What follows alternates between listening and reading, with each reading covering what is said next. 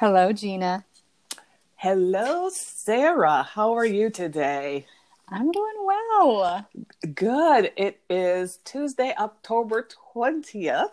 And every time I say the date, well, first of all, Tuesday, October 20th of 2020. hmm Um, and every time I talk to you and I say the date, I'm always in shock. It is true. The time is moving by so quickly and Yeah, also so slowly. It is a weird phenomenon this year. exactly. So we haven't spoken in about a week. And I know we'll make a decision or we'll talk a little bit more about the focus of the conversation.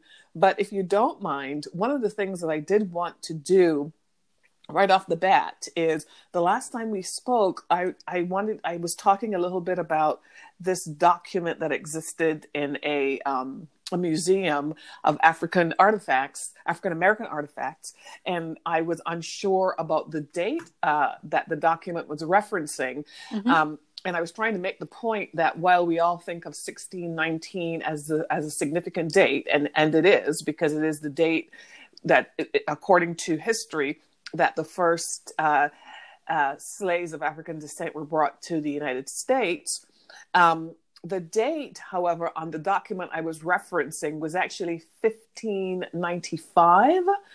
And what this document shows is that this is the earliest known baptism of a Black person that took place in St. Augustine, Florida in 1595.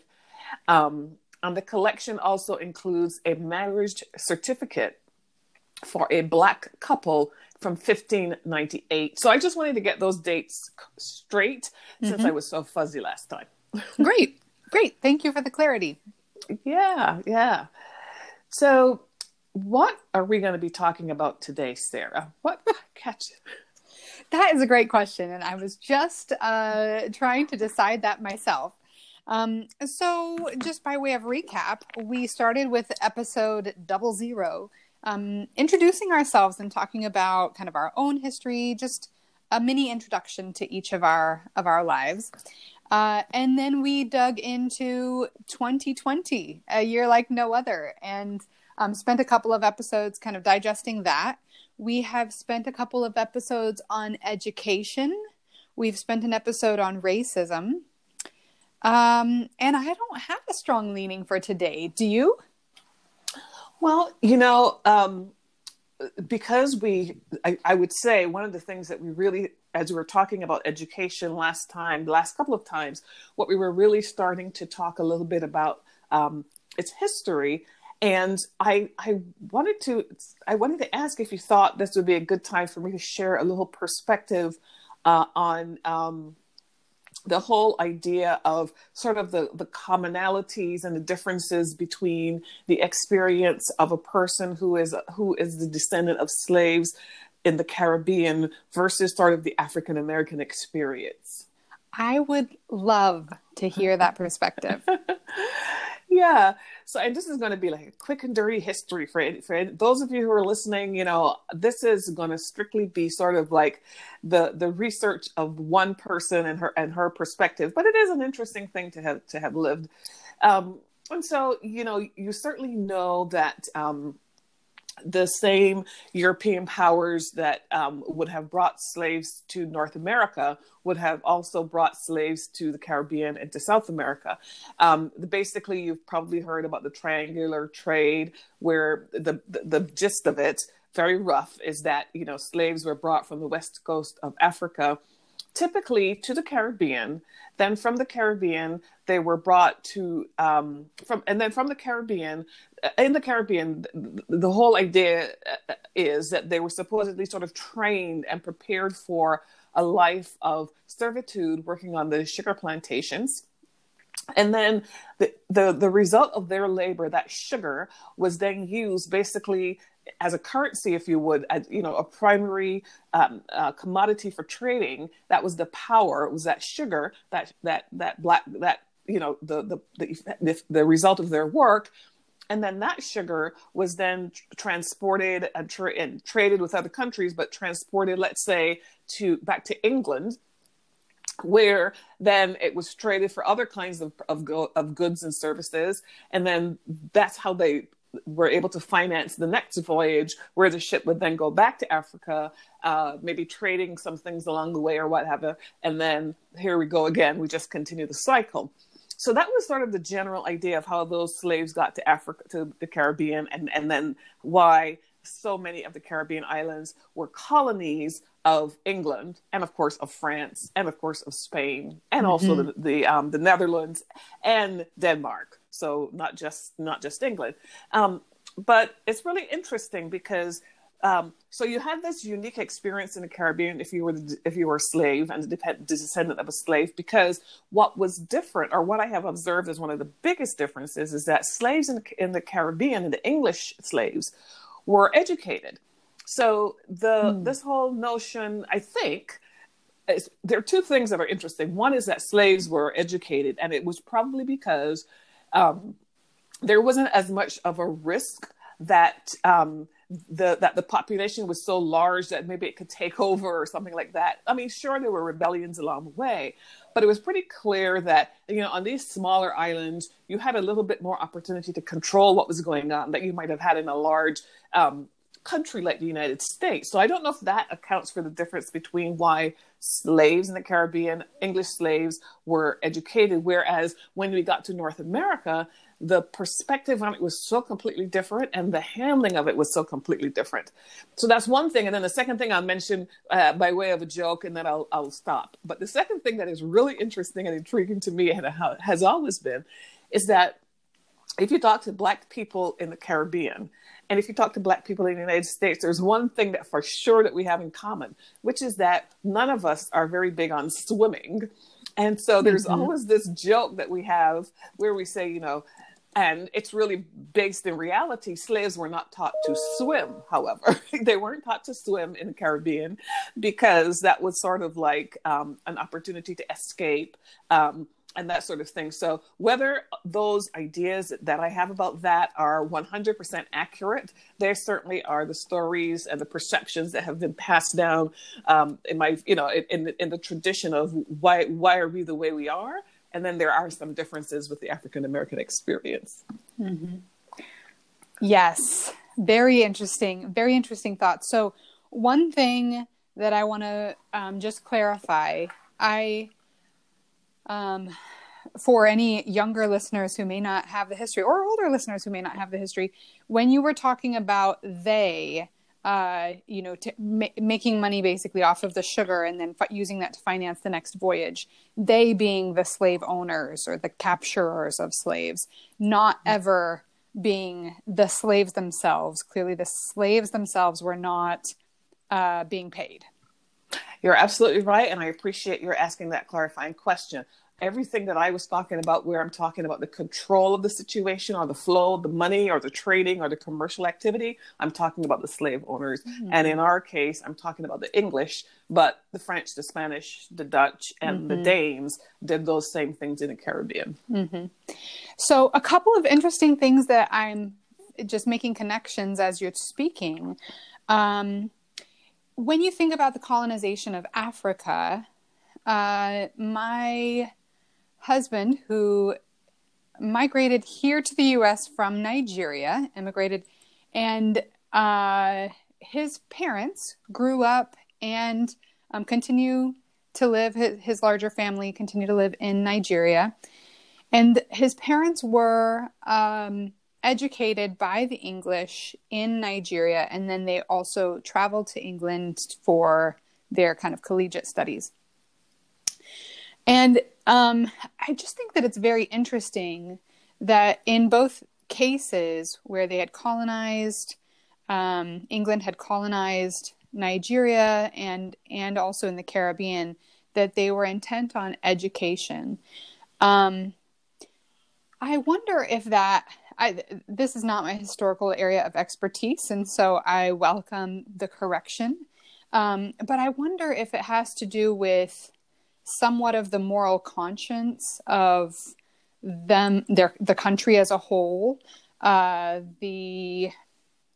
emphasis on on Christianity, Christian education, spreading religion, but also with that, their value of education.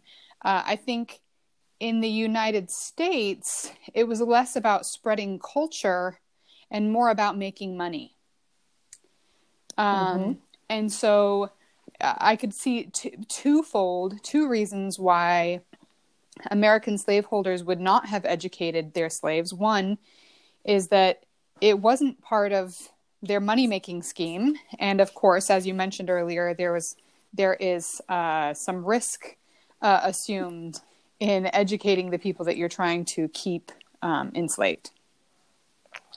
Yeah, and so what you just said certainly resonates in terms of logic, right? However, the one crack in that I've never been able to reconcile in that point of view, which I have also explored for myself, is it's the same English people who came to North America,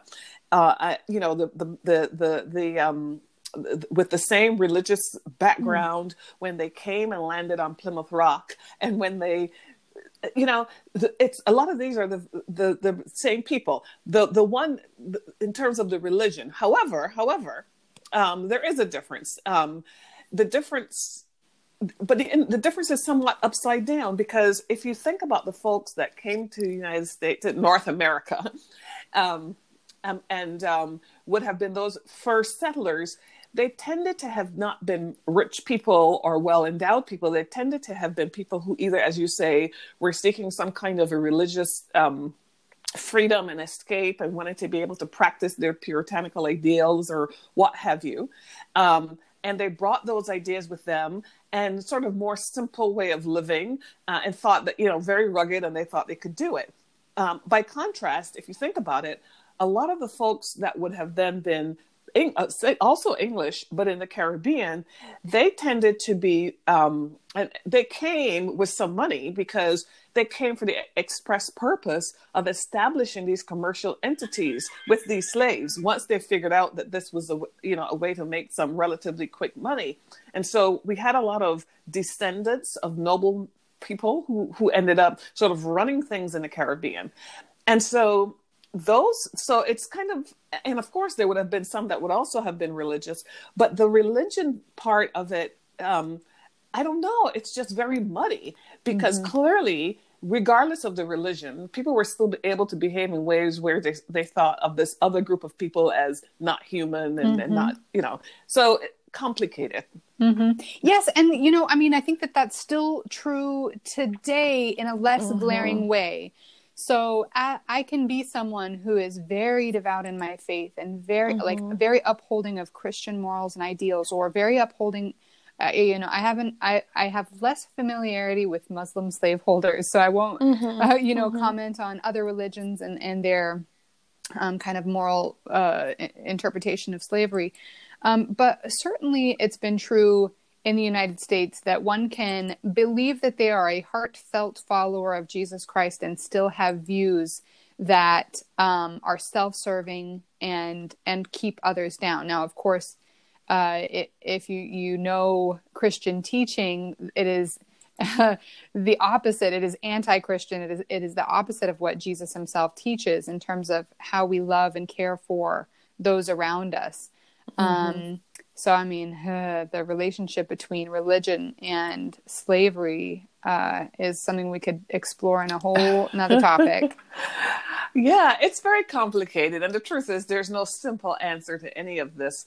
But those, the differences in the experience are very interesting. And so there's that story that I told before and all the things that we just explored. And then there's a whole piece about when you are a descendant of a slave in the Caribbean and you were educated, and somehow for a few generations since slavery, the only thing that your family and your parents and the people around you have ever talked about was education. It was all they ever talked about. It was the most important thing. It was a given that you would be striving to excel and all of that, which would have been my experience. And then when I came to the United States, I was already 20 years old when I first came to the United States. But when I came to the United States, I recognized very quickly that difference in the education that was deprived for the slaves, that they did not get it as a group, and then descendants of for generations didn't have access to that education,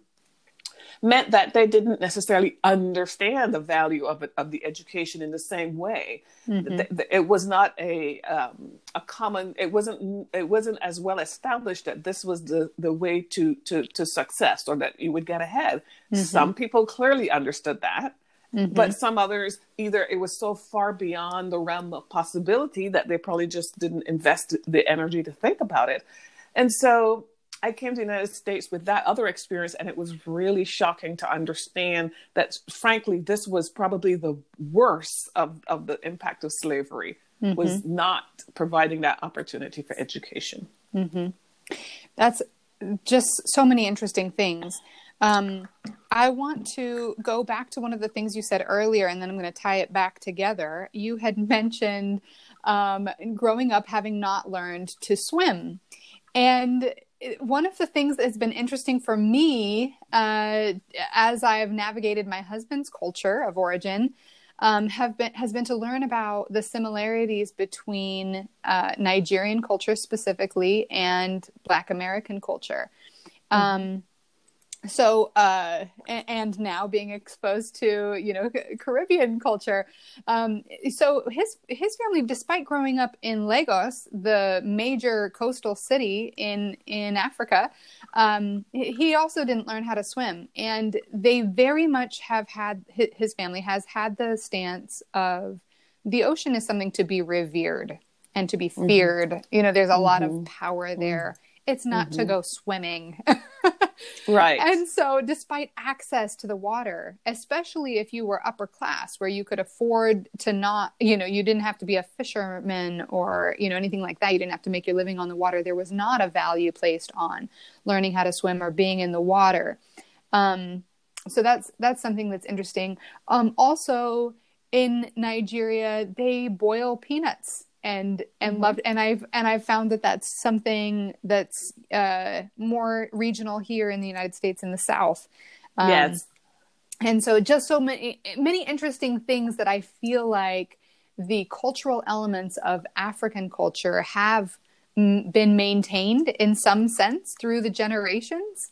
Mm-hmm. Some of those pieces I find intriguing. Coming back around to the education piece and value of education, I'm just going to make some remarks and share what's going through my mind. May or may not be accurate reflections. My husband's family they are more well off than the average family, and mm-hmm. also place a heavy, heavy emphasis on education. I don't know if that's culturally relevant across all class groups in Nigeria, but I do know that does tend to be the same. I find that as a common thread amongst all of the immigrant families that I know. There seems mm-hmm. to be a heavy emphasis placed on education, especially in immigrant families. And I think it's also true that most of the time, no matter whether an immigrant here in the United States is well off or is poor, in their country of origin, a lot of times they were the more well off of their peers. They had to obviously have the resources to be able to make the journey and get here. And maybe they spent all that they had, and maybe they're not well off here, but were in their country of origin. And so what I'm wondering is whether that understanding of how education can help you excel comes from having already succeeded at some point in your family's history. Mm-hmm. And I make that remark because then there are also, of course, white Americans who were poor, or, if you think about those coming here, from, traveling from across the ocean, getting here, and then over the generations, migrating west, dealing with, very challenging weather, challenging terrain, lack of technology, building log cabins and traveling in wagons and whatnot. Mm-hmm. That type of Mm-hmm. existence was very survival focused. And so it wasn't until there was a more populated population to be able to settle and build schools and experience the success of that then I think that communities began to then value that. So even in my own family, if I go back and look at the education levels of each generation before me, where my family of origin was by no means wealthy, and I would say that education wasn't necessarily something that was expected in the same way that my husband's family expected it of him. So I guess that's a very long way around to say, I don't know if that's a cultural reflection or if it has to do with class or being immigrants, or, there are so many factors that I suppose could influence that value of education. Yeah, I do know for sure that if I think about it, at least from the Caribbean perspective, also as a colony, I do think that I mentioned this whole education thing, and I can't speak for Africa, obviously, but what I can say is that the English model, because of course that's different than in North America, because in North America it wasn't the English. After a while, it was the Americans, right? But the English, who have been the colonists, they had a model of operating. And the model of operating was very clear. You could tell who were the noble people and the descendants of, royalty, or these peer groups where they were landowners and had money. They behaved a certain way, they dressed a certain way, and they were highly visible because that was how they showed their superiority. They were very much inclined to show their wealth, whether it was in the design of their plantation building or whatever, symbol of that wealth. And so because they were also educating the slaves, and because they were physically closer, because, they would sort of divvy up the land. So any family that was a slaveholding family, they only interacted with, their slave, primarily with their slaves and their land and their people. So you were relatively close. You could see these people.